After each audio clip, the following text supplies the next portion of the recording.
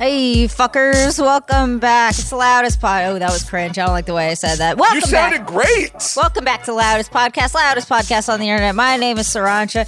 Oh my God, it's Asterios. I know we usually talk about something light at the beginning of the show, but holy shit, my beans are so burned. Wait, someone's burning your beans? Can we do a what's burning my beans? Okay, well, that's kind of my thing. Get your own thing. Okay, well, how about we do, instead of burning my beans, what can I do to get the government to stop taking money from me? What? Oh, it's tax It's day. tax season. Wait a minute. Oh, right. You're not a boomer. You didn't do your taxes on February 1st, the first day you were legally allowed to do your taxes. I was waiting for K1 forms, motherfucker. So, yes, well, if those K1 forms don't show up by February 1st, that's on them. I don't know. One company emailed me and was like, yeah, we're not getting these out till mid-March. So I guess they have special rules. What the fuck ever. I hate taxes. My taxes are very, listener, let me tell you a tale. This is what's burning my beans this year. Went to the post office today. It was great. I would wait in line at that post office 100 times and deal with the fucking federal government. Yeah, you ready? You ready, kids? You ready for our first acrimonious political screed of the year about how much I hate taxes? All right. So, my taxes are very fucky-wucky. I don't do them myself. I don't like, it's not worth my time. And what the fuck is a K1 form? I didn't know before this year. It's never a good thing when your accountant emails you and is like, hey, what does this form mean that you sent over? It's like, oh God, great. I just know it says tax on it. All right. So I had my aunt. My aunt does my taxes. Mm-hmm. And is this the aunt that works in jail? No. This is a different aunt. Different aunt. Okay.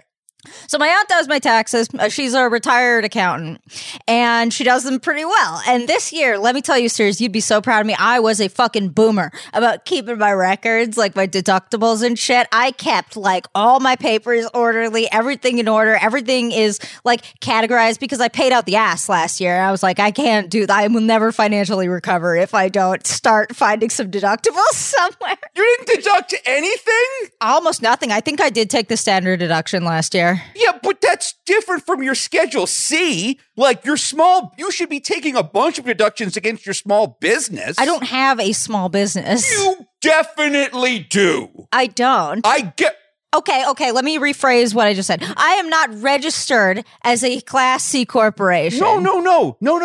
Your Schedule C is the thing on a regular person taxes. Let's say, I don't know, they made $3,000 doing a couple of extra shifts at the church or something, and they got paid on a 1099 because they weren't a full-time employee. Well, you have a thing called Schedule C. That's where you put all your small business expenses.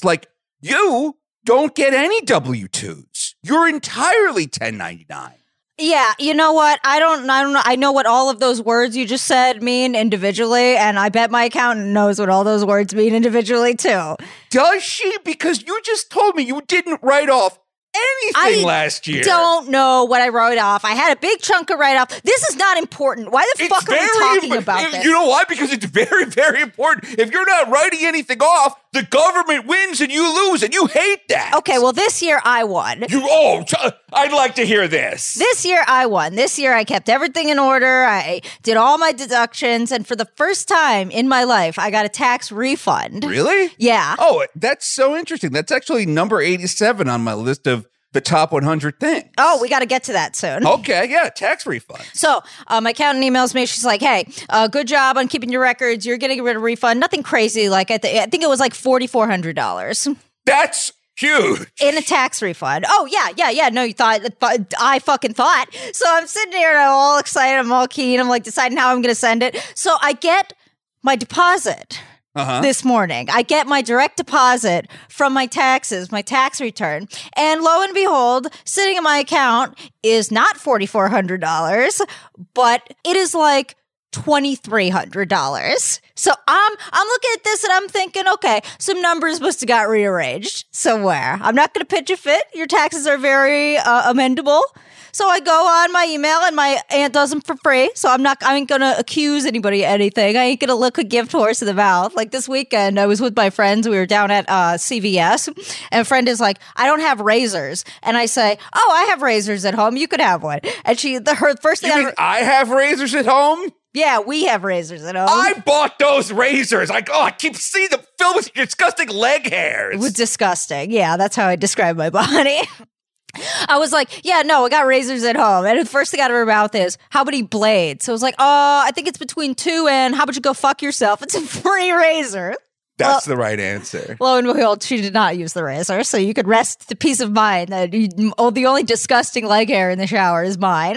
So I get on my computer and I tappity tap. I get on my pooter where my accountant is and I open up my email and I send like the softest worded email. Like, listeners, here's a little pro tip.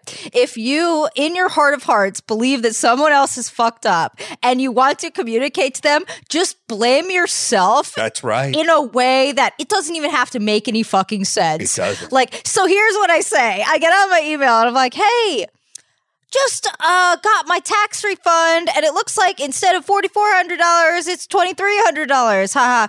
Do you think I like entered my social security wrong? Good. Or something That's like great. that. Something stupid. That makes no fucking sense. I don't file a lick of paperwork except for like my local taxes and my state taxes. I don't touch my federal tax return. So there's literally no way that could have even happened. But I'm hoping she'll respond back and be like, oh my God, yeah, no, I filed something incorrectly, or I switched to 3 and a 6 or something somewhere. But no, I get this email back from her, Asterios. And this is the part this is where my beans started to burn. Okay. So I get this email in my email. Hi, Sriracha.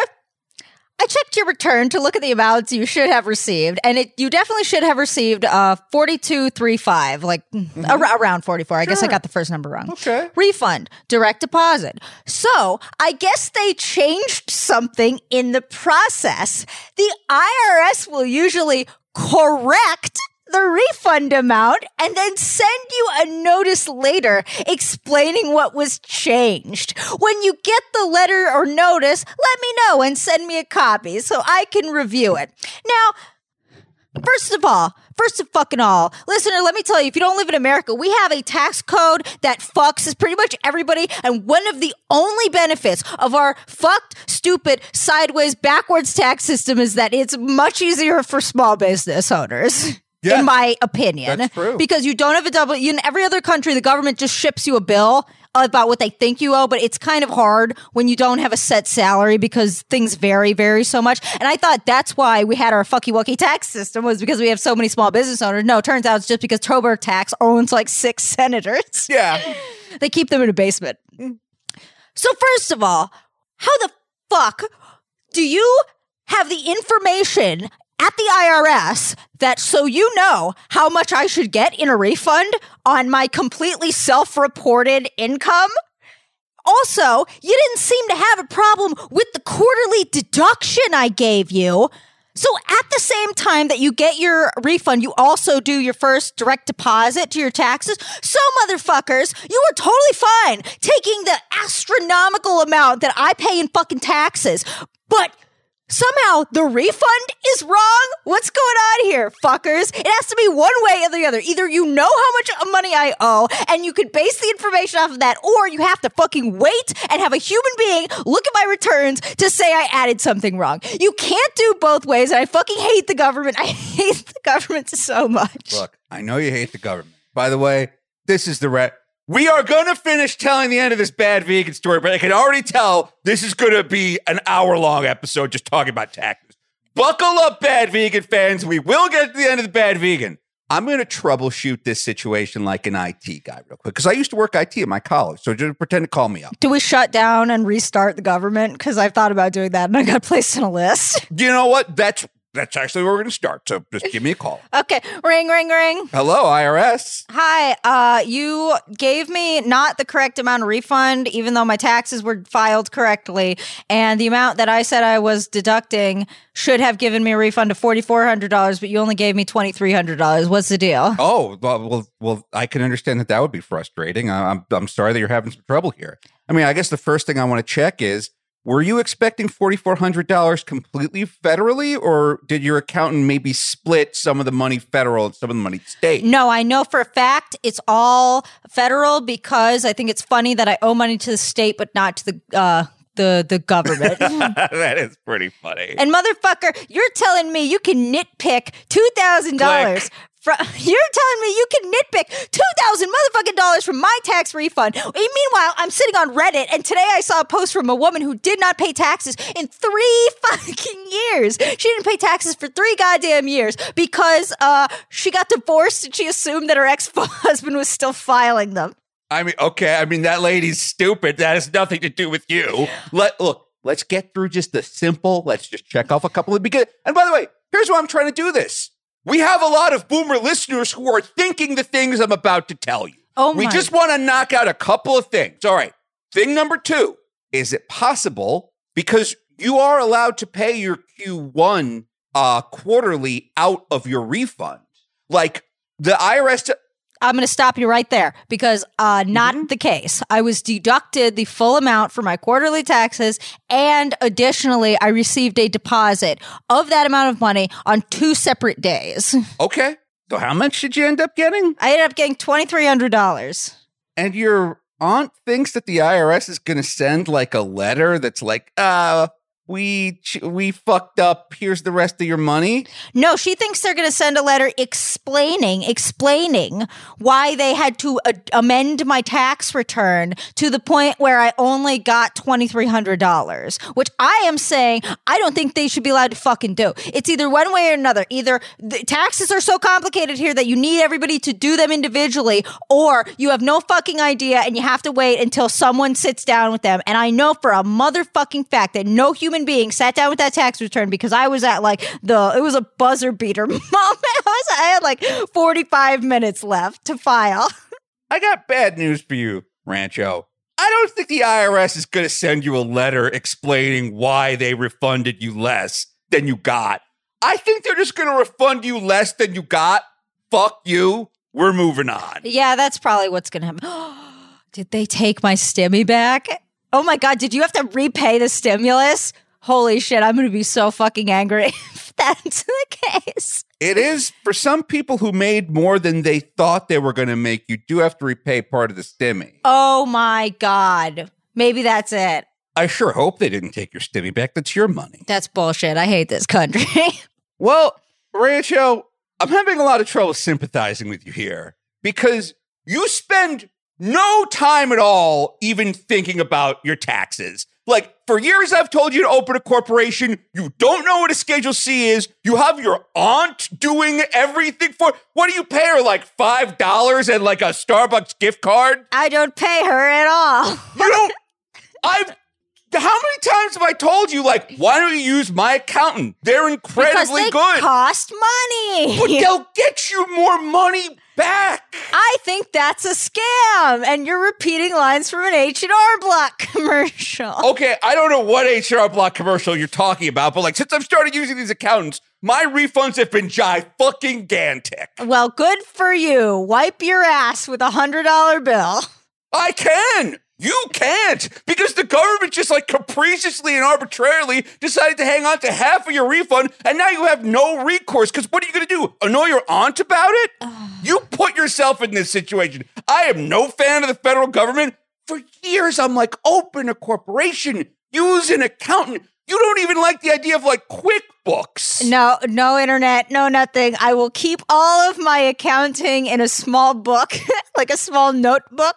Under my bed. You don't even have a notebook. You don't. That's correct. Exactly. Yeah, that's the thing. Like, I mean, one thing if you were one of these, like, shoebox people, you're not even a shoebox person. My mom fucking insists on getting receipts from everywhere, and it annoys the absolute piss out of me. One time we were going through the drive-thru at an Arby's, and she sat there and waited for, like, 7 minutes while they put a new roll of paper in the receipt machine. And after we drove off, I was like, why did you sit there and wait for a receipt? And she says, so I don't know that they charged me $1 million. What if they charged me $100,000? And I was like, well, wouldn't your credit card your credit card be responsible for shutting that down? Couldn't you dispute that? And she says, well, how do I prove what I got? And I was like, well, I got bad news for you. There's not somebody sitting back there doing arithmetic to add up your total. The machine does it all. The cashier presses a button and then the total comes out. So if they were going to charge you $100,000, there would be $100,000 marked on the receipt. Yeah, I'm pretty sure like if you call up Visa and you're like, Arby's charged me $100,000, they would like transfer you to a manager and like somebody would fix that. They would transfer you directly to a psychiatrist. Yeah, exactly. I do want receipts, especially if I'm like someplace weird, like a small little restaurant where I'm like, if I don't get the receipt, I don't want like grandpa to suddenly add like a 1 to the front of the tip. And like all of a sudden you got like $100 tip. And then like I'm on the phone with Visa, like trying to explain that I'm not that generous. But like, I don't know, Target, Arby's, like there are places where it doesn't matter. That's true. You know how much time I spent on my taxes? How much time did you spend on your taxes? I spent so much time on my goddamn. I got little codes in my little QuickBooks, and I got like little categories, little numbers, little notations. I photograph every receipt, and that's filed here. And then I'll do a big export of everything just in case I don't know TurboTax. In case Elizabeth Warren successfully put TurboTax out of business, I got like years and years and years of like old 1099s and 1040Zs and everything like that. If you want to audit me, Sarancha, you go ahead. I'll give you access to a whole thing. You can look at how much money I made when I was 12 years old. You know why? Why? Boomers really like it. We love taxes and we love accounting. It's like a little like trip through our year where it's like, I remember buying that computer. I remember eating at that restaurant. Oh. See, I have the exact opposite experience. I go through stuff. I'm like, why the fuck did I buy this? Why did I buy this? Oh my God, why did I spend $70 on an Uber? You know why? Sitting down there documenting everything. Why? Because we were coming back from a business meeting in the city. Exactly. I mean, I come back from a lot of business meetings. Yeah. My first thought when I saw that was, oh, am I going to get audited? I'm pretty fucked. I am. I think that you can somehow extract more money from the government. I think, look, they owe you money. They took your money. You can get it back. It's just going to require like the smallest amount of effort. So what are the chances that you just go, fuck it, keep my $2,000 to the government?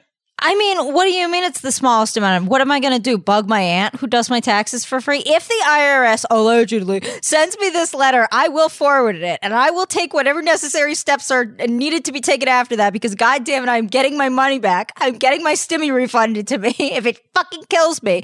However, am I going to go like fight the IRS? No. Well, I mean, would you make a phone call to them? By the way, I've had to wait on hold. I remember one time I had to wait on hold with the IRS for I think it was like 4.5 hours. Oh my God, what? Yeah, like I had it plugged in, like I was like screen capturing the time, and I was like, if I move from this one spot, I'm dead. So like I had to get like an old Game Boy Advance, and I was like playing Advance Wars because I was like, no, this is the rest of your day. Are you willing to go through that kind of effort? I will go through that kind of effort, but I will make it content. Listener, this is me promising right now that if there's a situation where I need to call the IRS and it lasts more than for like 15 minutes on hold, I will start live streaming. Doing it on Instagram Live is a great idea, actually. Yeah, we could like all put together a puzzle or something while we wait. Keep our brains flexible. So you ended up owing money to the state? Yeah, I ended up owing money. That's terrible. Only to the state, though. Okay. Are there any like are there any like city or town taxes you have to pay? No. Okay, good. Oh my God. I'm sorry look, my tax refund was nothing to write home about this year. A couple of years ago, it was huge. I was getting thousands of dollars. You know that thing where like the Trump tax cuts like sunset on normies, but not on corporations? Yeah, I fucking hate that. Yeah, so like I think my Trump tax cuts got sunsetted. And like this year I got like $800. And I was a couple of years ago, I got like $4,400, just like you're talking about. But did you actually get it? Or did they take your stimulus? No, I got it. Because the thing is, if I don't get it, I call up my buddy Chuck's. Oh, your buddy Chuck's? Is that your accountant? Yeah, my accountant's name is Chuck. I love this guy. And Chuck's bills you, what, $200 a second? Chuck's, I pay $1,500 for the whole year. He does my business taxes and my personal taxes. And it's like the business taxes is why I wanted a guy. Because like if you fuck up on your business taxes, like you get fucked much harder than if you're a person. You get fucked pretty hard as a person. if you fuck up on your personal taxes. Well, let me tell you, I fucking worked together with an accountant and still we had problems. So fuck you, taxes. I fucking hate you. Did your aunt at the end of the day sign that thing where she's like, I reviewed these. This is my tax prepared number.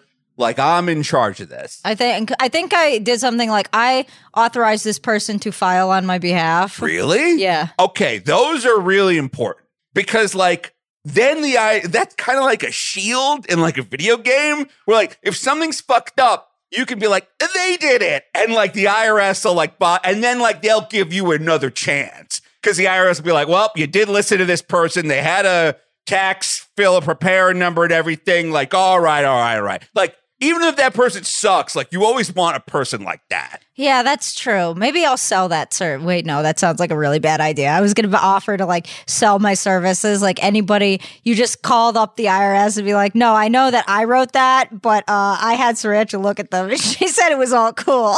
Well, you would need a tax preparer ID number, which you don't. You can't just put down 69420 over and over again. I mean, I guess you could. I think I will.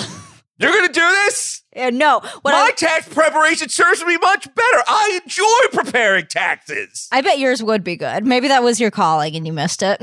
That is something I think about all the time, about just like saying goodbye to everything and becoming a tax preparer. What a crazy fucking dream you have to throw everything in the caravan and become a fucking, attorney? I just love the idea of like, because it's like being a public defender, but for people's money. Like, finding like every little deduction, everything like this and everything like that. I could be like the accountant from that movie, The Accountant, only without the murders and less autism. But I am on the spectrum, I believe. On the spectrum, yeah. That's how we do it here. So you were expecting $4,400. You got $2,200. That's half. They sent you half. I think that's kind of like a fuck you. We can tell like this is like a young girl. She's probably like really, really busy and does not have the time to fight us on this. You don't like when Trump used to do that thing where like he'd buy 10 pianos and only send the guy the money for 5 pianos and be like, look, if you've got the time, come after me for these other 5 pianos. I mean, yeah, that's probably what it is. I bet there are a bunch of things. Like I was reading a Reddit thread about somebody from Europe talking about, hey, if you get shot, do Americans have to pay their own medical bills? And then people in the comments were like, well, theoretically, you could sue them, I guess, for it. But no, nobody has that kind of time. Yeah, or money. It takes like a lot of money to go after someone else's money. And then just the lawyers get to keep it all. You were telling me about like some lady who just assumed her ex-husband was filing her current taxes. You want me to read it? It's a Reddit post. Oh my, yes, I do. I'd love. Wait, and the other thing, look, while Reddit's coming up, you also told me that you heard the fakest Am I the Asshole ever. Yeah, we're going to do that one next episode. Okay, excellent.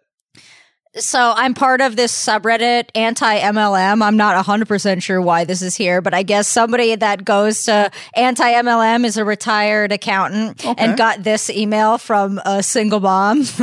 Blah, blah, blah. I'm a makeup artist and I'm currently an exemplary presenter with Unique, but I will be promoted soon. Blah, blah, blah, shilling Unique. As a single mom and people person, paperwork is not my strong point. I wonder if I could do that if I ever get on it. Just play dumb. Like, no paper, don't know math. You should always play dumb. You have nothing to lose. Oops, I can't count. I have 2 young boys I'm raising alone, and their dad refuses to pay child support or alimony, so I'm always working at one of my businesses to support my family with no help. Prior to our divorce in 2019, he took care of all of the taxes, and I just learned he had taken me off of the taxes, and I needed to file on my own for 2019, 2020, 2021. He also told me that since the boys live primarily with him, he is claiming them on his taxes, so I can't. We got in a big fight, and now I'm worried. He said, I'm supposed to be paying tax to the state on my sales and quarterly tax payments to the IRS. We don't have a state tax questionable. So I'm not sure why he thinks I need to pay them. I do charge sales tax, but no one has ever asked for it. So you don't charge sales tax, you charge another 8% that you just keep. Sandy told me that you can help me navigate all of these as a single mom yourself, would understand that it's expensive trying to raise kids and be the sole support for your family. Didn't we just establish that the dad has primary custody? Yeah, what the hell? I can't afford to pay much, but I can offer you a chance to join my team. I guess that's why this was in this subreddit. But yeah. Oh, that's terrible. Dude, that's going to be so much money. People were in the comments were egging her on to like respond and total up how much she owed because it would be like tens of thousands of dollars. And she's like, absolutely the fuck not. I'm not doing that because there's going to be interest on top of it. And then she's going to be up my ass, like trying to find a way to trying to like negotiate with the IRS. I was like, yeah, that's smart because I definitely would have tried to pry for a little more information too. Sometimes the IRS lets you have one good faith oopsie. This is what happened to me. I started a business and I didn't do anything with it at first. Like I was still waiting to set up the checking account, so like I couldn't get money into it. So I started it towards the end of the year, and then so that whole year, like I didn't do anything with it. I Googled like if I don't do shit with my business, do I have to file a return? Like even if I didn't make any money, and like some website was like, no, you don't. But it wasn't like a .gov or it was just like some website. And I was like, well, that's the answer I want to hear. Therefore, that's the answer I will accept. Research done. Exactly. Thanks for confirming my biases. And the federal government was like, you didn't file your business tax returns. I was like, well, yeah, but you don't have to file a business tax return. It just has the number 0 on it. Do you? And they said, yes, you do. You owe us $1,500. Oh my fucking God. You see this, fucker? You see how this is how fucked TurboTax has been. And this is 100% TurboTax's fault because people have been railing for easier goddamn tax laws. Like every other motherfucking country in the goddamn world has. It's like Affordable Healthcare 2.0. But no, we can't do it because TurboTax is their big fucking dick in the way. Are you kidding me? You have to file a return for a company that had no activity and made no money. Jesus fucking Christ. Right. Yeah. So I was like, wait a minute. Like, why though? What's the penalty on? Because I'm like, I know there's a thing where it's like, if you owe $1 to the IRS and you wait 10 years, it's $1 million. I'm like, but what are you compounding the interest on? Like, what's the penalty? Like, no deductions, no income, no activity, nothing. And they were like, yeah, it's $300 a month that you don't do it, asshole. But I had my accountant just like write a very nice letter that was like, he made an oopsie. It's his first time. In good faith, can you waive this penalty and he won't do it again? And the IRS was like, yes, absolutely. Oh my God. And so they just waived the whole $1,500 penalty. I called up the state and I gave them the same song and dance. And they were like, all right, here's your one oopsie. And like, I didn't know the state of New York, $1,200. Oh my God. That's really good to know. I wonder if they give you an automatic oopsie your first time. Like, when you file for an extension, it just automatically approves it. Maybe you get auto approved for your first big tax fraud.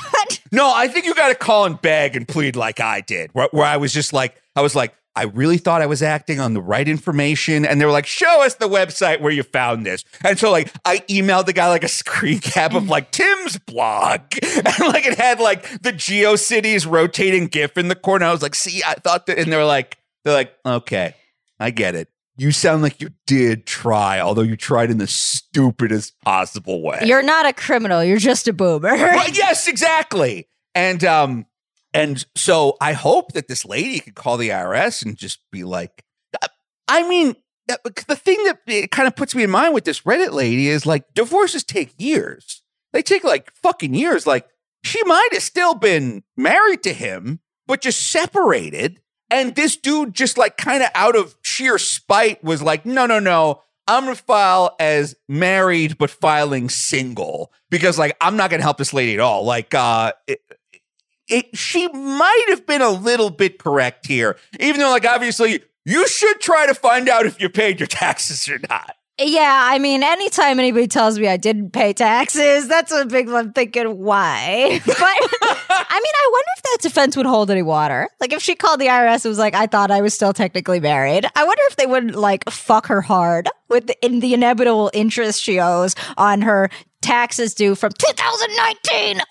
And in that case, like obviously, I think she could also cut a deal where she could be like, look, I'll give you this much money now if you can reduce the amount of interest I owe. And like maybe instead of garnishing me like instead of garnishing me with like a 12 iron, like garnish me with like a 6 iron. You know what I mean? Like maybe like use a little bit of lube if you're going to fuck me. Yeah, like instead of like having one of those Indiana Jones whips and beating you, they got one of those cute little sorority paddles that has like a heart on the end. And they're like, don't do tax fraud again. Yeah, exactly. Like there's always something. Like the weird thing about the IRS is like I called them several times. Like I have negotiated with them before because I remember the first year I made just like a little bit too much money. Like the first year it was in my 20s. I made just like a little bit too much money, and they put me on the payment plan thing. Like I worked out something with them, but yeah, you probably shouldn't assume that your ex-husband who hates you is paying your taxes or helping you in any way. Yeah, you probably shouldn't assume that you're going to get child support if he has primary custody, too.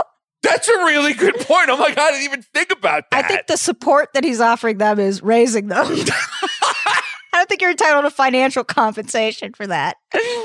All right, well, look, number 87 on my list of the top 100 things was tax refunds. And the reason I like it so much is because the tax refund is you telling the government, I'm not responsible enough to hold on to this money.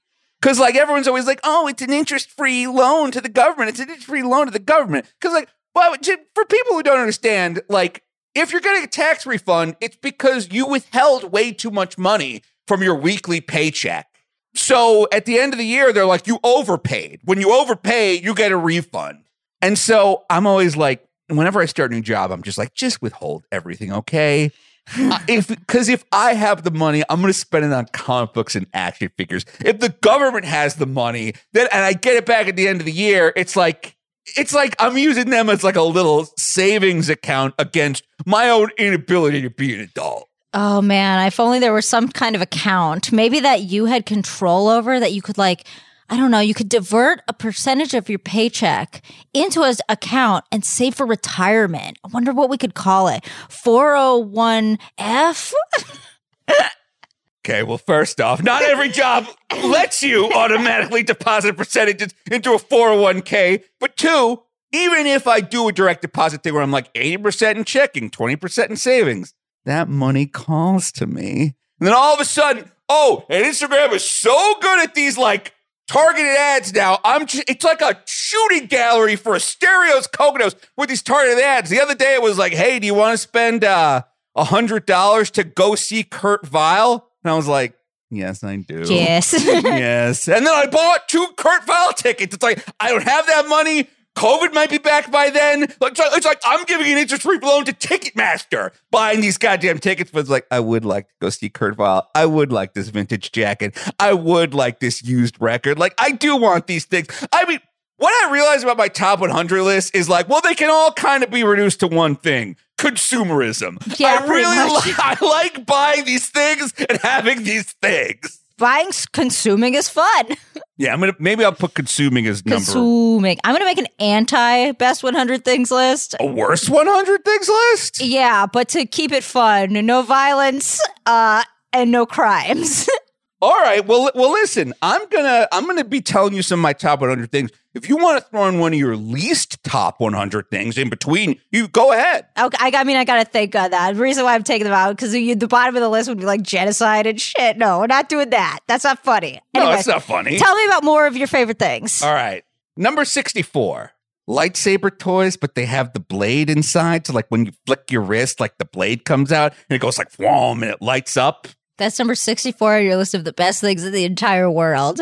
Whoom, and you're like, choon, choon, choon, like only a master of evil doth. Because when I was a kid, we didn't have like good lightsaber toys. Like all of our lightsaber toys when I was a kid were just like the stick. The stick was already out and it had a flashlight in it. Then when the prequels came out, like you could do a thing where you flicked it, but like part of the lightsaber was always out. Now, in 2020, they've got like the full-on, coolest, perfectest lightsaber toys. And like when you flick your wrist, you go, wow, like you feel like a hero. Well, if these are so high on your list, why don't you own one? I wouldn't stop. Like if I buy like a lightsaber, then I got to get a batleth to put above it. And then, and then I got to buy some batarangs. That other day when we were in that crystal store in Mystic, Connecticut, did you see those batarangs were only $12.99 each? I did, and I debated. That was an incredible price on batarangs. Like, I don't know what I thought batarangs cost, but I was like, very reasonable batarang prices. I can't. Once you start collecting novelty weapons, and also the other thing is, like, you don't want one of those weapons around. Because, like, if you have, like, a weapon in your house, every time you hear, like, a little weird noise, like a little weird creak or crack, you're immediately reaching for your, like, 2 Klingon fighting daggers. And next thing you know, you're going to stab your neighbor from 7C. Yeah, I think I have auditory hallucinations when I get high sometimes. So that would not be a good purchase. The other night, you were like, oh my God, well, I heard noises. I thought there was a monster. And it's like, Georgia, you know I'm in the house. you know I'm upstairs working when we were at my mom's house. I was like, why did you think it was a bird? Like, why wasn't your first thought, that might be my fiance? I don't know. It is a mystery. Okay. All right. Sounds like a mystery. Okay. I'm not sure which of these should go on my list. So I'm going to give you 2. I'm ready. One's got to stay, one's got to go. Number 54, either little kids saying curse words and they don't know what it means, but they know, like, when they say it, you make like a face and react, and they're like, well, I'm just going to keep saying the C word then. Or birds saying curse words. Oh, kids saying curse. You know me, I love birds, but kids saying curse words, much funnier. There's something about a little kid saying a curse word where they don't know why you're reacting, but they love that you're reacting, and they love that they're getting attention. Yeah, that's what they want. Like a toddler that says the word fuck. They have no idea what they're saying. They just know that mommy stares at them and picks them up and takes them out of the Home Depot when they say it enough times. What's the funniest curse word for a little kid to say? I mean, immediately my mind went to the C word, but is there something like ass? What if a little kid started just saying ass diarrhea? I mean, that's a good one, but my mind immediately went to, have you ever seen that sketch?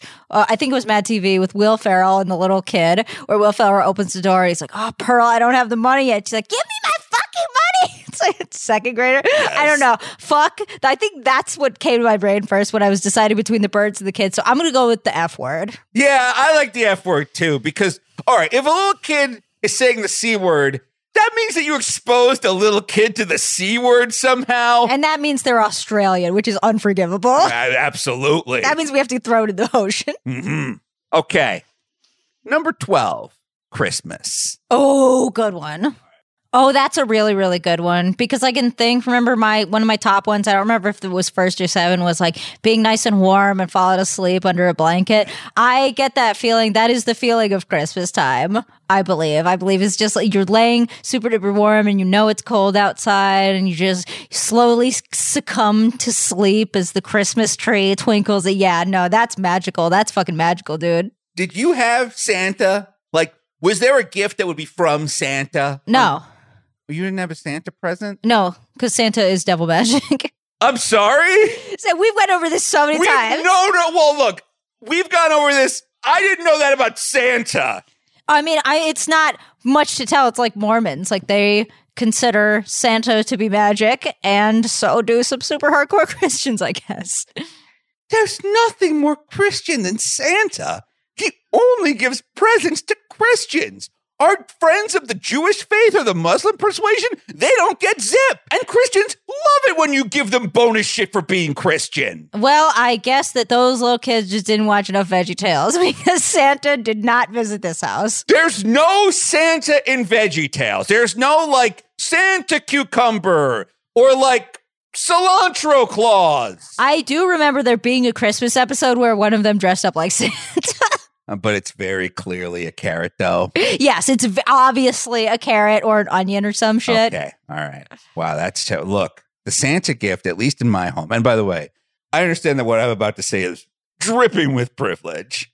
It was an extra gift. Like when me and my little brothers would be like caucusing as to like what we wanted, we'd be like, maybe we can ask Santa for the Nintendo. And like if we're all good and like we all write the same thing to Santa. Like maybe Santa, instead of getting us, maybe like we can knock this thing out with the Santa gift. See, my parents' version of that was the gift from mom and dad. Like, instead of getting one from Santa, we'd get one from mom and dad. And it was always something we had to share, me and my brother. We always fucking fought over it. I remember every single one. The first one we got was a PS2. First one that I can remember. And I remember somebody getting nailed in the head with the controller because they wouldn't stop playing the Finding Dory video, or Finding Nemo video game. Finding Nemo video game. Yeah, you know how there was that one era where every movie had like a shitty, poorly pixelated video game adaptation? Yes. That was during that time period. And I don't remember if it was me or him, but someone got frustrated, like threw a controller at the other one's head, and like it had a thing the size of a golf ball. Okay. You're being very cagey about who threw what, which makes me think that you threw a controller at his head. The reason why I'm talking like that is because I am like 85% sure it was me. More soy sauce. God damn it. I remember like we got a Nintendo, we got a Sega Genesis, we got a Nintendo 64. At that point, we stopped asking for stuff. Like, we didn't want a PlayStation for some reason. Like, we didn't want like a Sega Saturn. We were a Nintendo. We like, much like you were a hardcore Christian household, we were a hardcore Nintendo household. Don't you dare bring one of those Xboxes home. Yeah, exactly. The only X in our household was the X that Christ hung out on for a while. Oh. What? Good one. Thank you. Thank you very much. All right. This will be a quick one. Okay. Let's say number 89. Specifically trading Pokemon through a cable. Oh my God, that is definitely a nostalgia thing. That is absolutely 100% a nostalgia thing, and I completely agree with you. It's really, really funny, and it's really fun to like imagine them going through the cable. That's exactly why it's on my list, because it's like, you look, if you email it to them or you use a code or a QR code or something, it's like, you just know that like, all right, well, it deleted it from my database and put it on your database. It's got to pack a little lunch to go across that little cable like bridge. You know, like it says goodbye to the Pokemon like on your Game Boy and it goes to the other one. And like and then, you know, it's kind of always nearby because like, well, it's in your friend Jimmy's like Game Boy, like your friend like Terry's Game Boy Advance. So like, it's still kind of like in your orbit.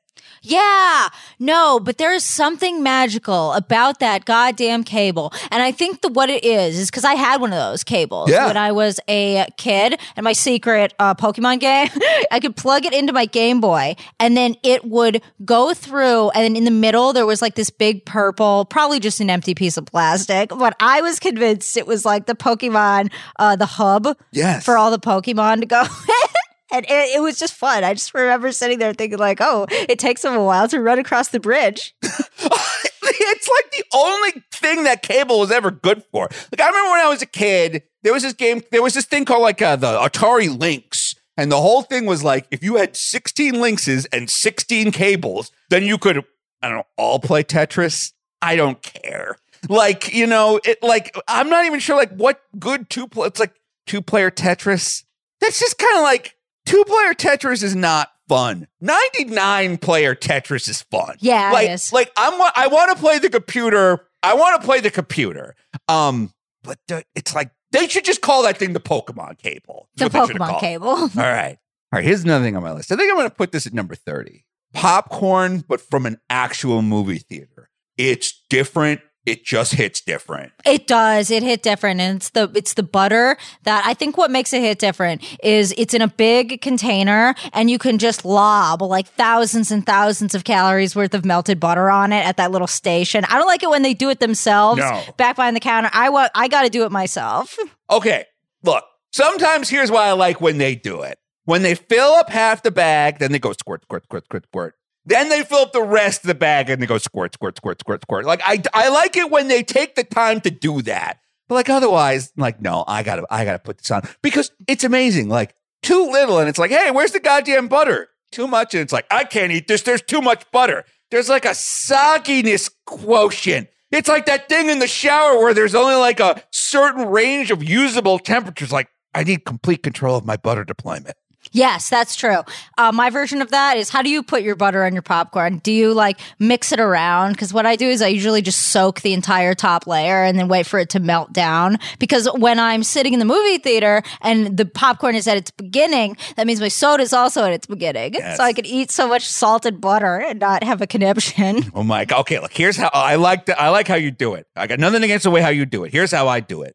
I like squeeze the bag like a little bit, like imagine like you're giving it like a hug with 2 hands, and it creates like a small channel on each side of the bag. And then I just fill each side with a bunch of liquid. Then I put my hand over the top of it, and then I just like shake it around like a salad spinner or a salad shooter or something. And like I try to get like butter like equally deployed. Look, now that I'm saying it, it doesn't sound like it would ever work. I have no idea what you're talking about. Okay, hold on. Let me try one more time. No, I get it. I just don't think I just don't understand why you would think that would work with a liquid. No, I don't think it works now that I'm saying it out loud, but that is how I do it. I'm just trying to get even butter distribution. Is that a crime? Yes, it's a crime because that's why you let the professionals behind the counter handle it. Do you put in your own stitches? No, you let the professionals do it. I, however, am also a professional. Okay, that's true. You are a professional. Popcorn, you'll notice it's on both of our lists. Just pointing that out. Okay. All right. Let's say this one's exactly number 100. Those pens that have like a metal tip that have like a Sharpie in it. Oh, that deserves to be way higher than 100. You think so? That deserves to be higher than movie theater popcorn. That definitely deserves to be higher than lightsaber toy. Because those pens, those are great. I don't know what they're called. I don't know where they come from. They just kind of appear places in my life, but I love them. They're so good. Like fine tip pens or felt tip pens or marker tip. Like I don't know what like the official name of it is, but if I am like signing a check at a restaurant, and one of those pens shows up, there might be like a pen switcheroo situation. Yeah, there's always going to be a situation with those pens. Look, I'm not stealing a server's pen. I would never steal a server's pen. They need those things. But I carry a lot of extra pens in my bag. Like we might imagine like an unwilling Pokemon trade, if you will. Like you're still getting a pen. But I do need that pen. Yeah, you're still getting a Pokemon. It's a Zigzagoon, but I'm getting Jirachi. That's the Star One's name? Yeah. Dratini? Jirachi. It was a Ruby and Sapphire Pokemon that you could only get by connecting your DS or Game Boy to a GameCube. Isn't that bullshit? That's awesome. You know, somewhere on this list are going to be Pokemon that you can only get if you go to the Nintendo store in New York.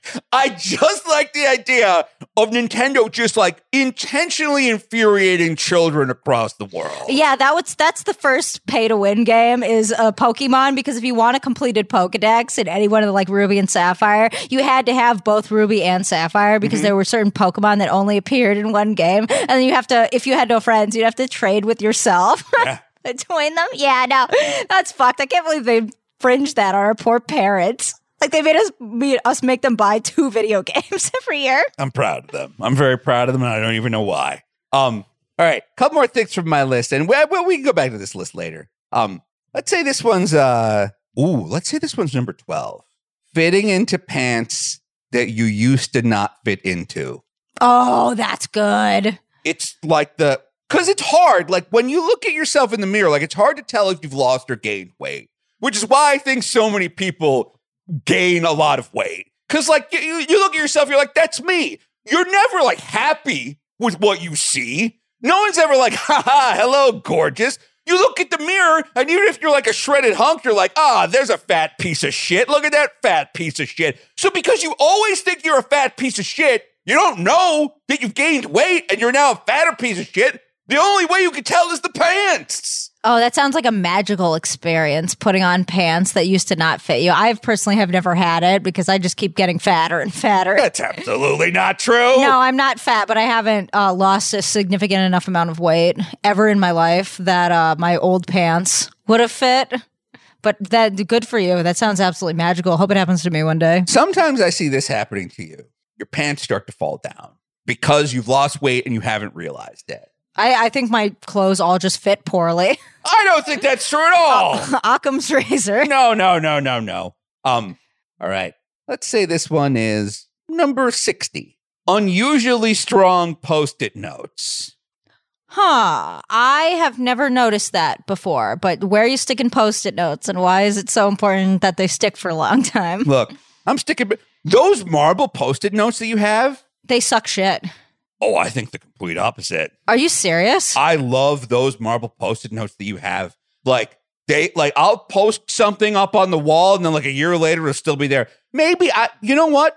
Yeah, I have a problem with some Post-it notes where like the glue don't stick right. Cause like, look, if I'm writing something, I stick a thing on it and it falls off, then what was even the point of posting it in the first place? Like sometimes, because, okay, nobody buys Post-it notes, right? Can we agree on this? I think so, yeah. You just encounter them. You steal, materialize. Yeah, you steal them from work or like you go to a bank and they're like, here's some Post-it notes, or it's just like, and then sometimes like the glue is so good that you might as well just be like stapling it to the page. Like I remember this one time I had these Post-it notes. I would stick them to the wall. They would still be there a year later. I was like, these are some really good Post-it notes. I can rely on you. I can trust you. I can count on you, Post-it notes. I didn't know having reliable Post-it notes was so high up on your list of like the things that you love about being a human being on this planet in this year. You'll notice again that a lot of them are just consumerism.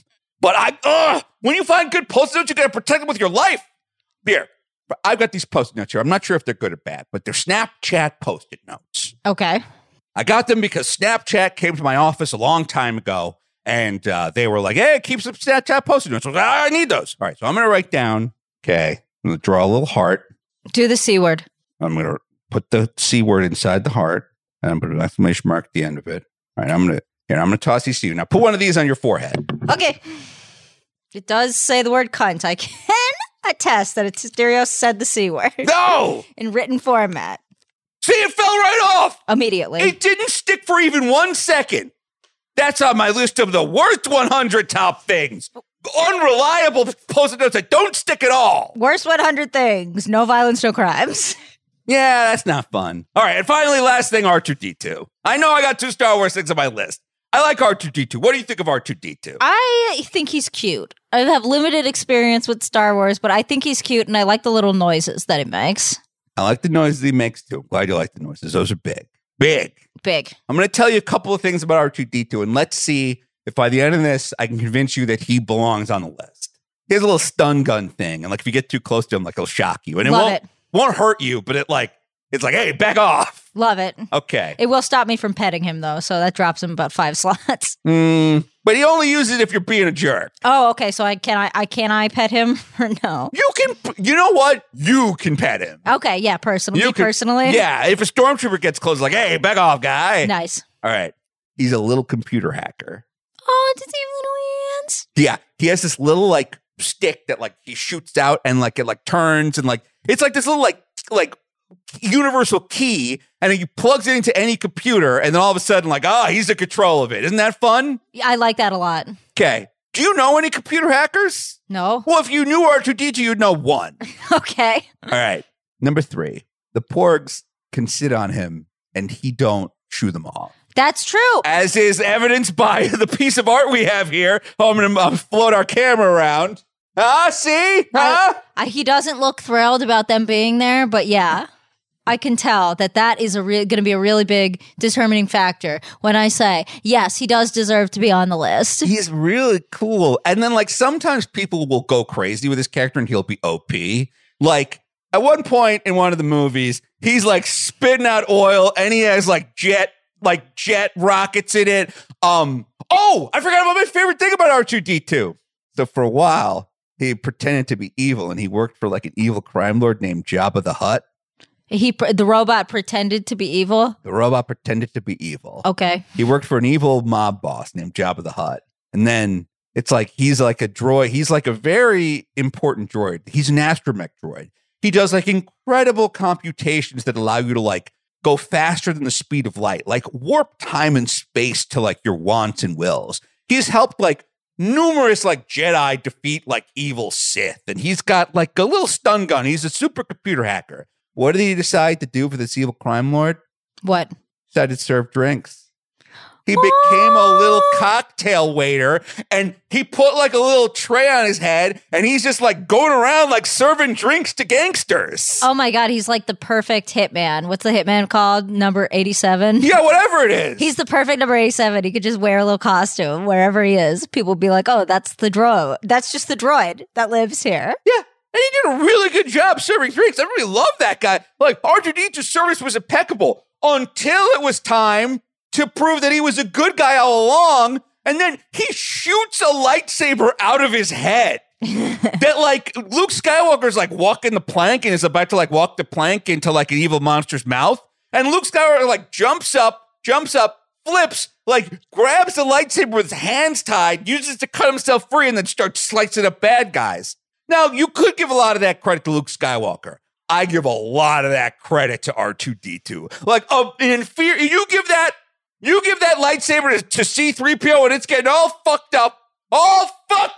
Yeah, and you ask Luke Skywalker to serve you drinks? No way. Yeah, I know. All he knows how to make is blue milk, which is like a pussy drink. Ew. Wait, you had blue milk? I did. I had it with tequila in it. And you preferred the green milk? Yes, I did. I thought the blue milk kind of tasted like algae. Yet another example. Luke Skywalker, terrible bartender. He's going to my list of the top 100, the least top 100 thing. Least top with the anti-top 100. All right. Well, we will be back right after this with more of the Loudest Podcast and the conclusion to The Bad Vegan. Woo! Now it's time for the thrilling conclusion of what happened to all of Sarma's money. I'm going to do a quick recap. First, mostly for you. Thank you. Partially for our listeners. Okay. Our main character is a woman named Sarma. Sarma has rich parents, but she's very dumb. Sarma starts dating a guy named Shane Fox. Shane Fox, turns out his real name is Anthony Sturgis. He's a criminal. She doesn't care because it seems like he has some money, so she marries him. Got it. Anthony, according to Anthony, is an immortal being that has the power to make other people immortal that he chooses. However, not everybody can become immortal and join the family. The family is a group of omnipotent beings. Am I saying that word correctly? Yes. Omnipotent beings. They can see and hear everything. One member of the family is Anthony's brother. Anthony is like the anti-Anthony. He has all these powers, but he's evil. And he hates Sarma and Anthony in particular. And he's just itching for a reason to snipe both, just murk them, I guess, from the sky or something.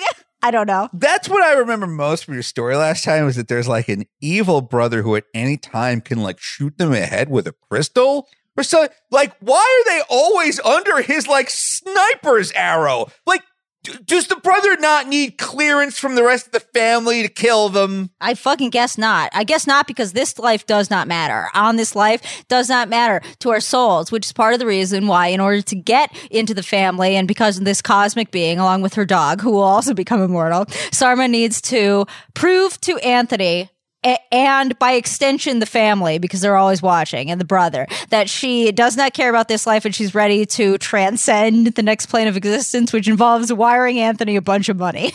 Anthony has been lying about his occupation. He claims to be a CIA agent like Blackwater should. He randomly leaves the country. What does he actually do? We don't know. One more question about this family of alien super beings.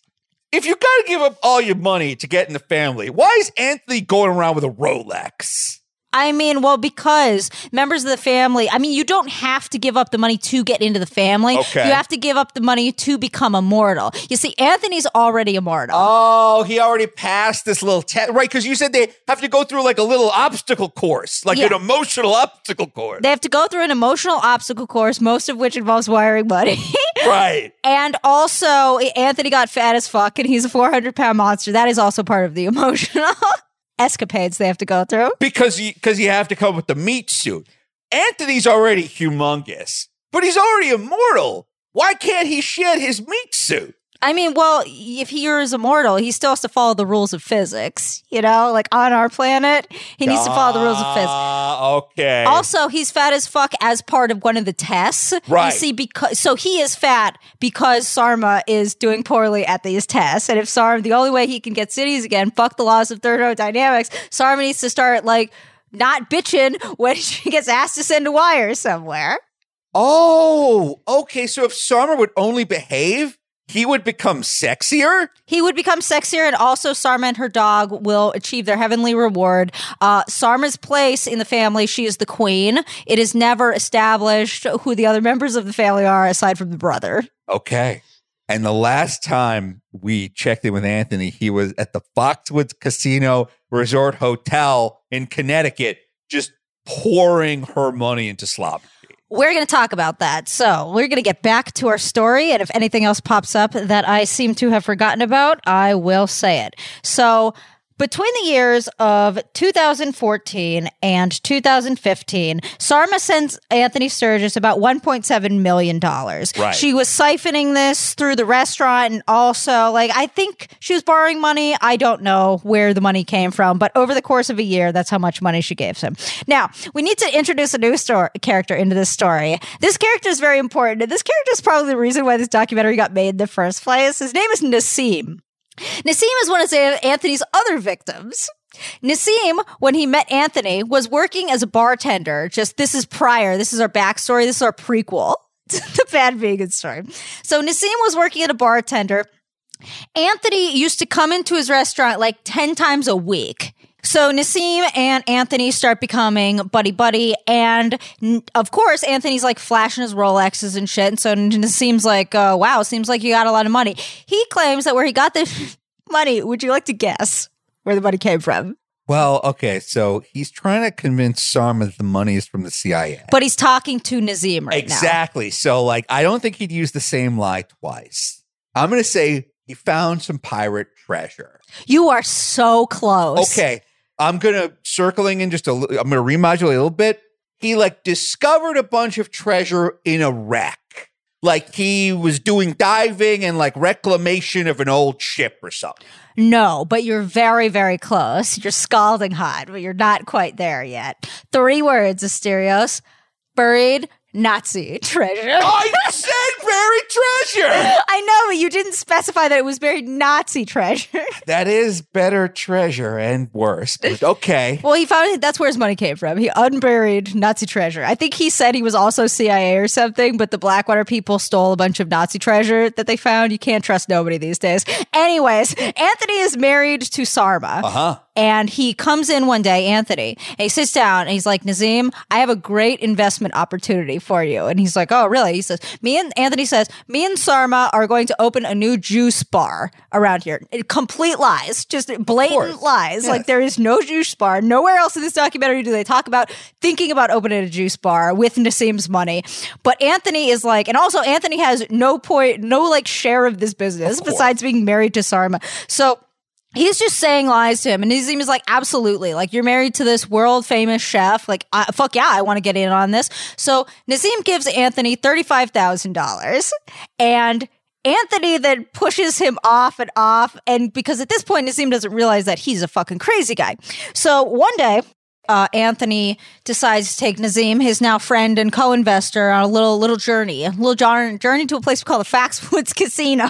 Because that's how Nazim says it. He's like, we would spend hours at the Foxwoods. He's a Russian guy. Okay. And Nazim is like, watching this dude playing like 3 slot machines at a time, blowing like thousands and thousands and thousands of dollars on the roulette table and stuff. And let me tell you, there are lots of places in the Foxwoods Casino to ruin your life and blow all your money. So Nazim, slowly over time, he starts hearing about, she's talking to Sarma in between the period where he gave Anthony the money and this story being told. He's starts like talking to Sarma and chatting with her, and Sarma's like talking about him blowing all this money and like he's taking all this money. And at first Nazim thinks like they're a couple and they're both rich as fuck. Not a problem. If you're wealthy, you can spend some money. But then Nazim would like go to sleep for 8 hours, wake up, and then Anthony would still be down at the casino because they're 24 hours a day and 7 hours a week, like continuing to gamble. And Nazim puts 2 and 2 together. It's like, oh, he's an addict gambler and my money's gone. And so is Sarma's money. But Nazim's only lost $35,000. Sarma's lost $1.7 million and married the guy. Yes. And Sarma's also committed crimes to give the money to Anthony. I don't know if she's committed crimes yet. She has not committed crimes yet, I don't think. Okay, because I was thinking with the skimming of the money from the restaurant, that like that money probably is like first and foremost like billed to the owner, that guy that she owes $2 million to. I mean, beats me. I don't know. Okay, that's fine. So Nazim also saw the immortal demon shit, but he was not like having it. He's not, I guess, as dumb as Sarma. So one day, Anthony goes up to us talking about, he's like, I'm seeing demons, man. I'm seeing demons and shit. And Nazim is like, well, what the fuck you talking about, man? What do you mean you're seeing demons? He's like, they follow me and my brother and all this stuff. And Nazim was like, dude, that doesn't make any sense. And a couple weeks ago, you said something different. So, like, what is it? Well, why are you telling me this nonsense? And once Anthony figures out that Nazim's not, like, falling for it, he just explodes at him, cuts him off.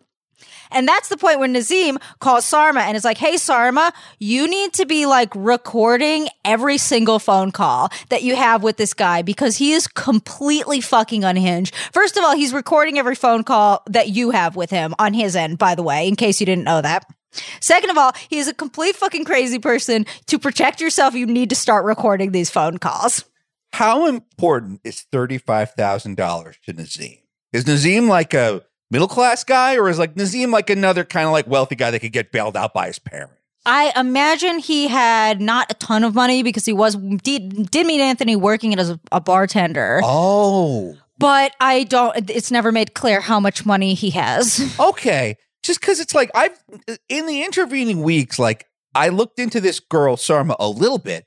She's on the cover of like multiple cookbooks. Like she's in like the New York Post and the New York Times before she was, I guess, like an infamous financial crook who married a demon. Like she was a little celebrity in like in like this world. So I could see a guy being like, yeah, I want like a part of this action. You know what I mean? Like I could see Nazim investing. Yeah, I could see him pulling it. At the beginning of the documentary, they said something about like she had this lavish persona, but in reality, she's broke because she owes all this money to this guy. And I'm thinking like, where is all the money from the restaurant going? I don't know. I guess they're operating profitably, but on very thin margins or something. Right. I digress. Half the documentary is recorded phone calls that Nazim prompted her to, and that's how we know all this insane shit is true, because there are recorded phone calls of him being like, I fucking told you, if you don't do these steps, then it's over, you're done, and I'm gonna get gutted by my brother. There's phone calls, there's one in particular where he's like, You think you're fucking $2 million debt to Jeffrey Chowder? Oh, that's a lot of money. He's like says it in a sarcastic voice. She's like, if it's not a lot of money, Anthony, you just pay it off. He's like, I can't pay it off because we're undergoing these tests. Oh, of course. Like there's an IRA rule.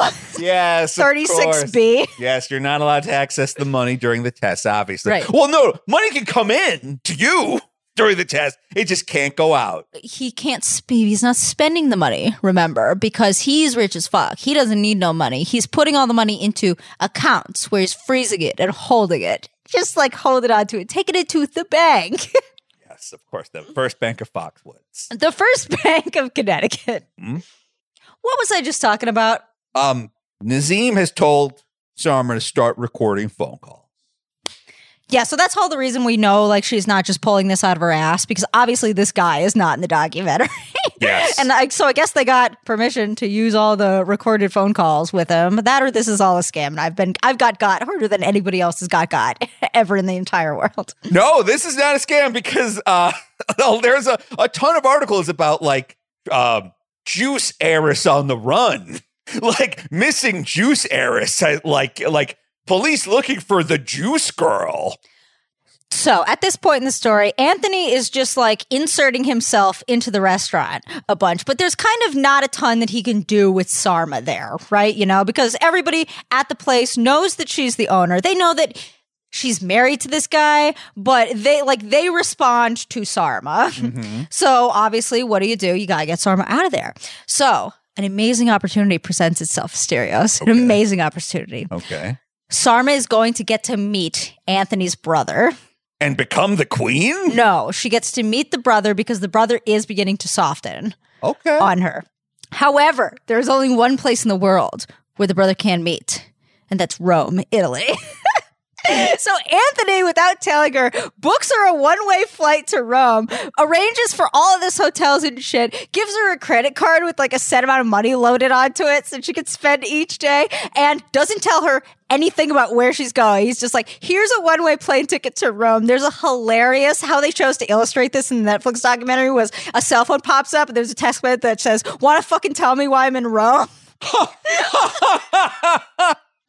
See, so he explains that she's going to get to meet the brother, but the brother's not there yet. You need to be patient. Just like enjoy your time here. Go wander around the streets. Have a cafe. Have a herbal tea or something. Meanwhile, back in New York, Anthony shows up at Pure Food and Wine, the restaurant, and sits everybody down. He's like, we have to have a staff meeting. And they're like, why are you calling a staff? You are not staff. Why are you calling a staff meeting? But they're like, okay, whatever.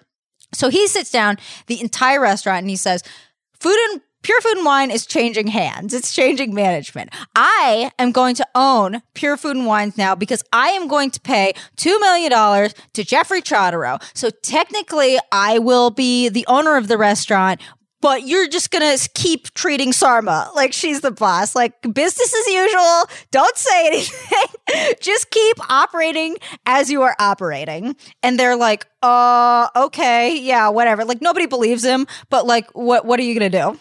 So he would start his new way of getting money while Sarma is off in Rome is to come in and ask for it directly. Right, just like take it out of the cash like just register. from the management. Right. Just take money. Right. So he starts just straight up taking money from Pure Food and Wine. And they give it to him? And they give it to him. He's like, yeah, no, I need the payroll to put it in the bank. Oh my fucking God. Look, I could see that working for, I don't know, a week until people's paychecks stop cashing. And then I could see a bunch of bartenders beating the absolute piss out of this New York white-collar criminal. And that's almost exactly what happened. So Anthony is skimming money, but there's enough in like the bank to keep paying payroll. Meanwhile, he's also getting money from Sarma, who is in Rome, has not met the brother, but is continuing to send him money. And she's like, what the fuck? Where's this brother? Blah, blah, blah. And he's like, after a few weeks there, he's like, you did it. You did it, Sarma. Congratulations. She's like, I thought I was going to meet your brother. He's like, yeah, you did. And he starts like trying to convince her that she communicated with the brother telepathically or something. Right. Mm-hmm. While she was in Rome. So he's like, I'm so proud of you. This is great. And she comes home. So before she comes home from Rome, you see, because she got the opportunity to communicate with the brother telepathically. Of course. So before she leaves Rome, she starts looking at the banks, the budgets, and she also gets a very aggressive message from one of the restaurant managers. It's like, hey, Sarma, all this money that you're withdrawing, plus all the money that Anthony's taking, we are going to miss payroll. If you don't fucking quit doing it, it feels like you're stealing from us.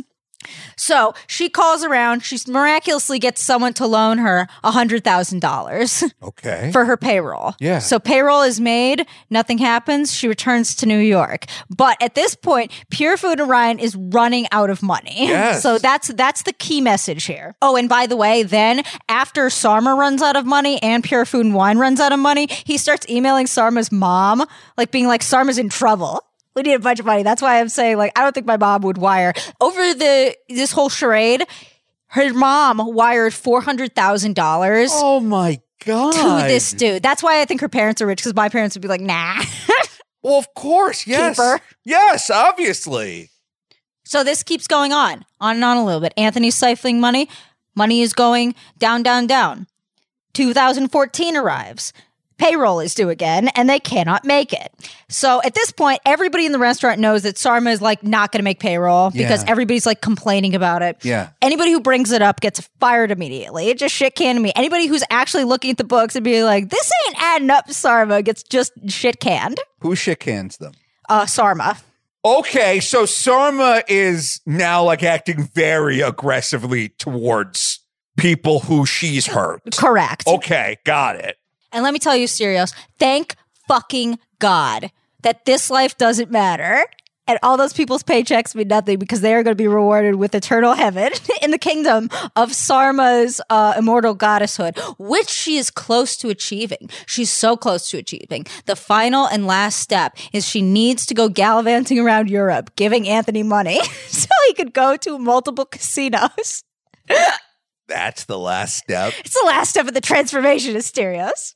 Did he run out of gas at the end with his lies? That's the worst last step. The step before this was go to Rome and telepathically communicate with my evil brother. That's great. That's good.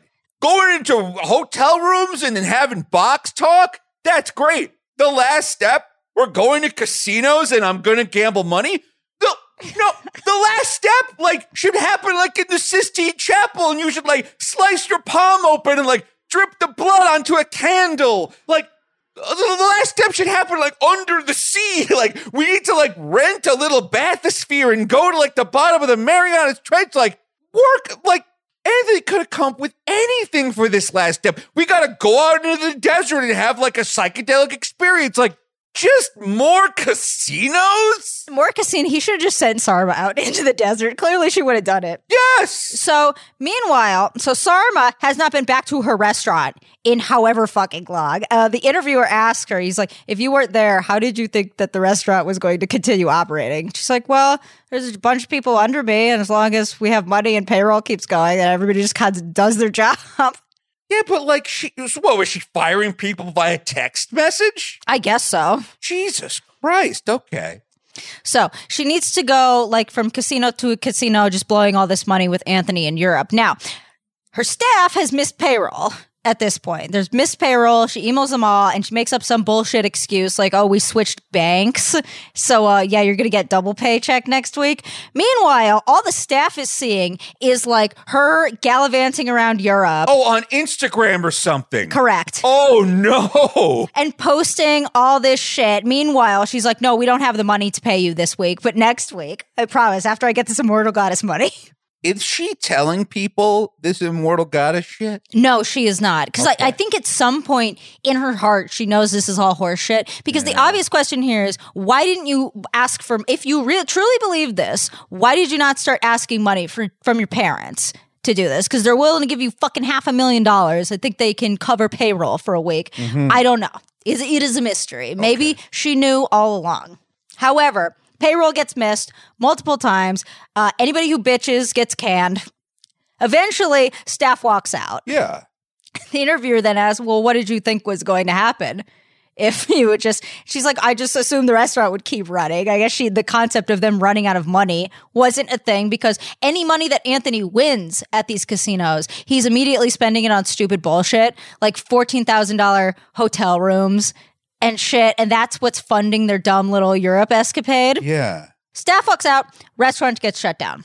In order to open again, and obviously Sarma hears about this at this point because Jeffrey Trotter is like, what in the fuck are you doing down there? To open up the restaurant again, Sarma is going to need to pay back rent and also a month of back pay to her staff. Yes.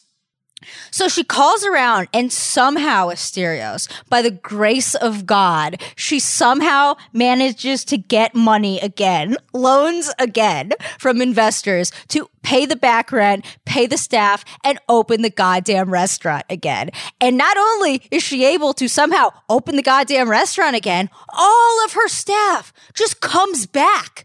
When she contacts them all, is like, yeah, here's your money. Sorry, I was being a dick. We have new loans and new investors now.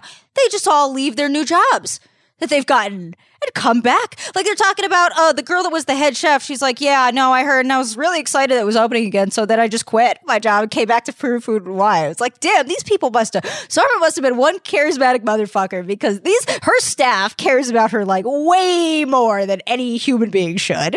I kind of get it, though, because it's like she's a celebrity. It's like a different kind of worship, like a different kind of god. I mean, she kind of is a goddess.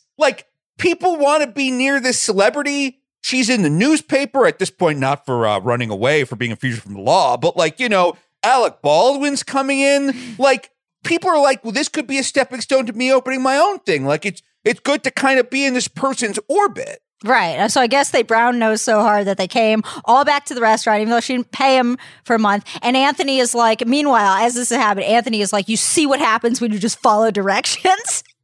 See, because Anthony's taking, what's the opposite of taking blame for something? Credit. Yeah. Anthony takes credit for her manage to secure new loans in like an unprecedented amount of time for a restaurant that just closed and all her staff coming back. He's like, you see, this is the power of being an immortal goddess. And when you follow my instructions, then you get everything you want and more. Wow. So Sarma does get everything she wants and more. Until payroll comes again. And they're still low on money. And they are still out of cash. And the loans are dried up. So she goes to Connecticut with Anthony after returning to the restaurant, opening it. Everything is happy. Sarma has gotten everything she wants. Until payroll is due again, as it is every 2 weeks. I know, one would think. And surprise, surprise, Food and Wine does not have any money. So Sarma stiffs her staff and she stiffs her investors, and the investors are pissed. Like, you can forget to pay a waiter, but like, what is he going to do? Sue you. You forget to pay like your corporate investors. You're going to get fucked pretty hard. Well, especially because there's got to be some kind of collateral that she's put down to secure these loans. Beats the piss out of me. I don't know. So what I'm describing here is Sarma stiffs a bunch of staff members, like an entire restaurant's worth of staff members, and a bunch of investors, and then leaves the state to go to Connecticut with Anthony. But she seems, while they're interviewing her, this was so interesting, she seems to not understand that she's committed an illegal act here, because the interviewer's talking to me, he's like, why? What on earth were you thinking? And she's like, I just left the state. What is that, illegal to go to another state? And I'm thinking like, motherfucker, you didn't pay people like 3 months. You can't just keep telling them to hold off on their payroll. So staff walks out again. Pure Food and Wine gets shut down for a second motherfucking time. There's like protests outside this time with signs, and they're like, Sarma's kind of a douche. Many unlucky ducks, because the restaurant, her juice bar was called One Lucky Duck. We are many unlucky ducks because we worked for Sarma and we did not get paid. We're in the end times. Now we're in the end game. So basically what Sarma is doing at this point, while her staff is down there protesting in front of the restaurant to get their money back, is just traveling from casino to casino with Anthony. And Anthony kind of at this point doesn't really know what to do because the money is not flowing like it used to. And he's probably not going to be able to make the dog immortal. So on one hand, he's like, is this the end game? Is this when I just cut her loose and cut my losses and get out here and do this to somebody else? But he also doesn't know if there's still money that can be squeezed from this stone, like just a little bit, maybe from the parents or something. So they grow on this grand escapade. Eventually, some of the investors or somebody calls the fucking cops. And how they tracked her down was they had tracking on, like, they knew the general area they were in, and they found that they had ordered a pizza from a Domino's to a motel, and that's how the cops got them. And so all the headlines were like, vegan heiress downfall by being a dumb hypocrite. When actually, like, who gives a fuck about the pizza? It's with this $800,000. No. It's pretty funny because I did see a lot of headlines like that. Like, yeah, because she's like the super foodie, like $1,000 like shakes with pomegranate stuff and all that. And then like a Domino's pizza is what tips the cops off to their location. That's great. High food heiress brought low by common class low person food. I like that. Yeah. So she is charged with grand larceny. I think the investor said that she stole $800,000 from them. And also not paying her employees and just a bunch of tax fuckery. So she goes to Rikers Island. Wow. Yeah, really. They immediately throw not the book, but the whole goddamn library at this woman. She goes to Rikers Island. She gets bailed out by her parents. Anthony does not get bailed out. He also gets arrested, I think, for stealing money from the restaurant and fucking investors, but I don't know. So while Sarma gets bailed out, Anthony does not. So Anthony sits in Rikers Island for a year. And by the time the trial comes around and he's found guilty, it's basically just time served. Bam, go ahead. No mental health evaluation or anything. Meanwhile, Sarma's pleading in court. Yeah, no, this guy basically brainwashed me and made me believe that I was an immortal goddess. And then we're like, at some point, you must have known, like, what you were doing was fuckery. Like, you need to understand as a restaurant owner, like, you need to pay your employees. You can't just not do that. So eventually she reaches a plea deal. She does 4 months in jail, I assume for the tax shit or something, or the investor shit, because who cares if your staff doesn't get paid, am I right? And just as she's going in, Anthony is coming out. So he is on the loose. He is on the prowl. He is somewhere walking among us. Wait a minute. That's all these two got for, like, ruining countless lives? Yes.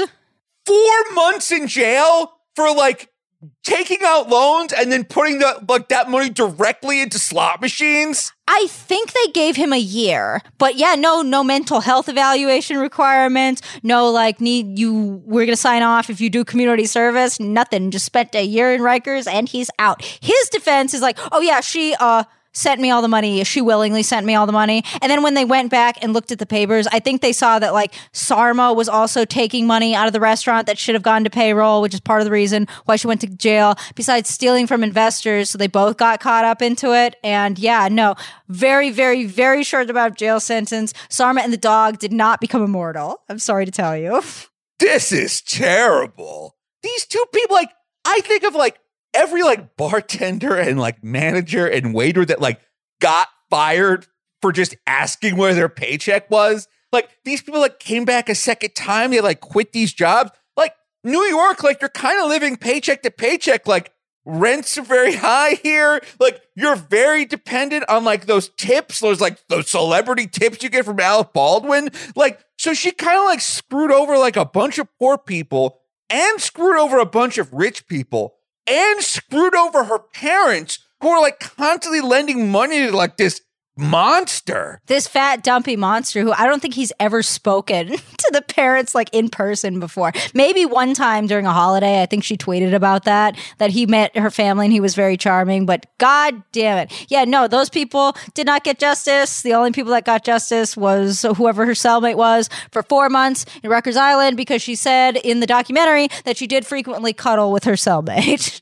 So, like, you take a gun and, like, you rob a guy and you can go to jail for, like, 10 years. You just, like, use a bunch of lies about demons to, like, rob someone's parents and you go to jail for, like, a year? Yeah, and then you get out and you just do it again, I guess. You impersonate a police officer in Florida and you go to jail for, like, a year? He also stole a car. And you go to jail for a year? Yes. I mean, I don't think those were all on the same charge. I think no, but if you got the guy in jail, you could charge him with the other things, or you could extradite him to Florida. Like, if you've got him, you could figure it out. Oh, yeah, no. And this dude is like a danger to society, because they also had a segment with his ex-wife who was like, yeah, no, this man had me believing in demons. He thought they were like demons from her family. Apparently at one point she was pregnant when she was dating Anthony, and she had this kid and she's holding the kid. And then one day Anthony comes up to her and is like, hey, do you know if you put salt in a baby's bottle, it'll kill them and it won't show up on the autopsy report? And she's like, what the fuck? And then she never left him alone with the kid again. Are we stupid for not committing more crimes? I think we might be. Think about it. A year in jail for, like, an entire, like, lavish European lifestyle, nonstop casino action. Like, you and I, we went to Foxwoods for, like, 2 days. And even now I'm like, all right, well, I got to spend a little less money. Because, like, I went to Foxwoods, like, well, like, I bought dinner for all of us at the Hard Rock Cafe. Like, all right, I bought my mom this, I bought my mom that. Like, okay, I got to save for a little bit. We just commit a couple of crimes. We could be in Rome. Like, we could like be touring the country like one-armed bandits, eating like at fancy restaurants, staying at fancy hotels.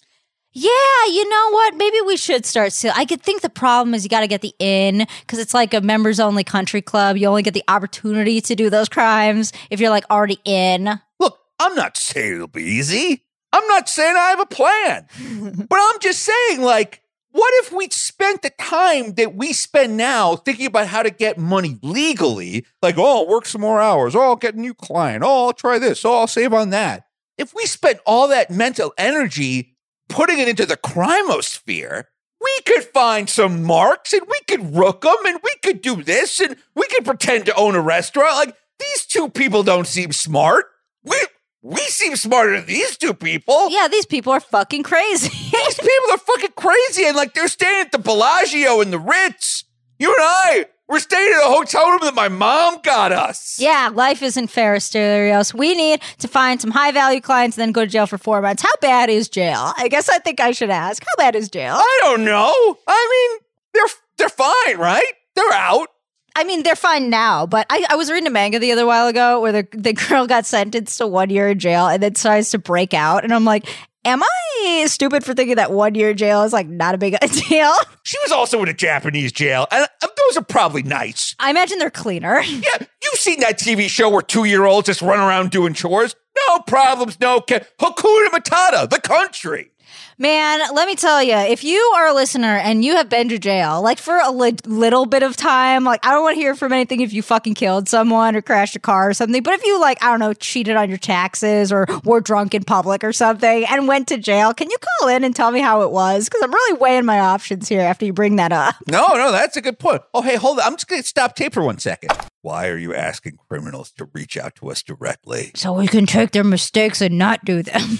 Can't we just read blogs? Do we need these people as part of our lives? Do you know how many true crime podcasts there are? Why don't you listen to true crime podcasts as opposed to trying to put the criminals into our orbit? If you are a criminal, please call into the loudest spot. Damn it! Stereos, give us that phone number for all you criminals. All right, listen. You know what? I'm going to say something different, though. If you're not a criminal... Damn, 2 rights, 3 rights make a left. I would much prefer to hear from you. You call 848-863-5343, or you email us at theloudestpodcast@gmail.com. You record a little voice note on your phone, attach it to an email. How about this? Let's meet in the middle. What are some crimes we could do that we could probably get away with to get some money? Because isn't that what we really want? We want the crime deals. I mean, we want the crime money. So obviously the answer is money crime. But how do we get into money crime? Tell us how we can commit some money crimes. Money crimes. Yeah, satire. This is all satire. All right, we love you. Thank you so much for listening. Voicemails will be back next week because we have a ton of them. Well, Siraj is going to say they're all bad. I mean, they probably will be, but that shouldn't stop you from calling in, damn it, because at least you should know, in your heart, even if we've never played your voicemails before, Bo the Sheep, I personally listen to all of them. You call 848-863-5343. New Lime and the Coconuts just dropped yesterday. As you're hearing this, we are recording the new Christery tomorrow. As you're hearing this, happy tax day, guys. Sorry about tax day. Sorry about tax day. Take all your refund and put it in a little pile and then pour a beer on it for me. Yeah, pour some out for your homegirl, Rancho. We'll talk to you next week. Bye.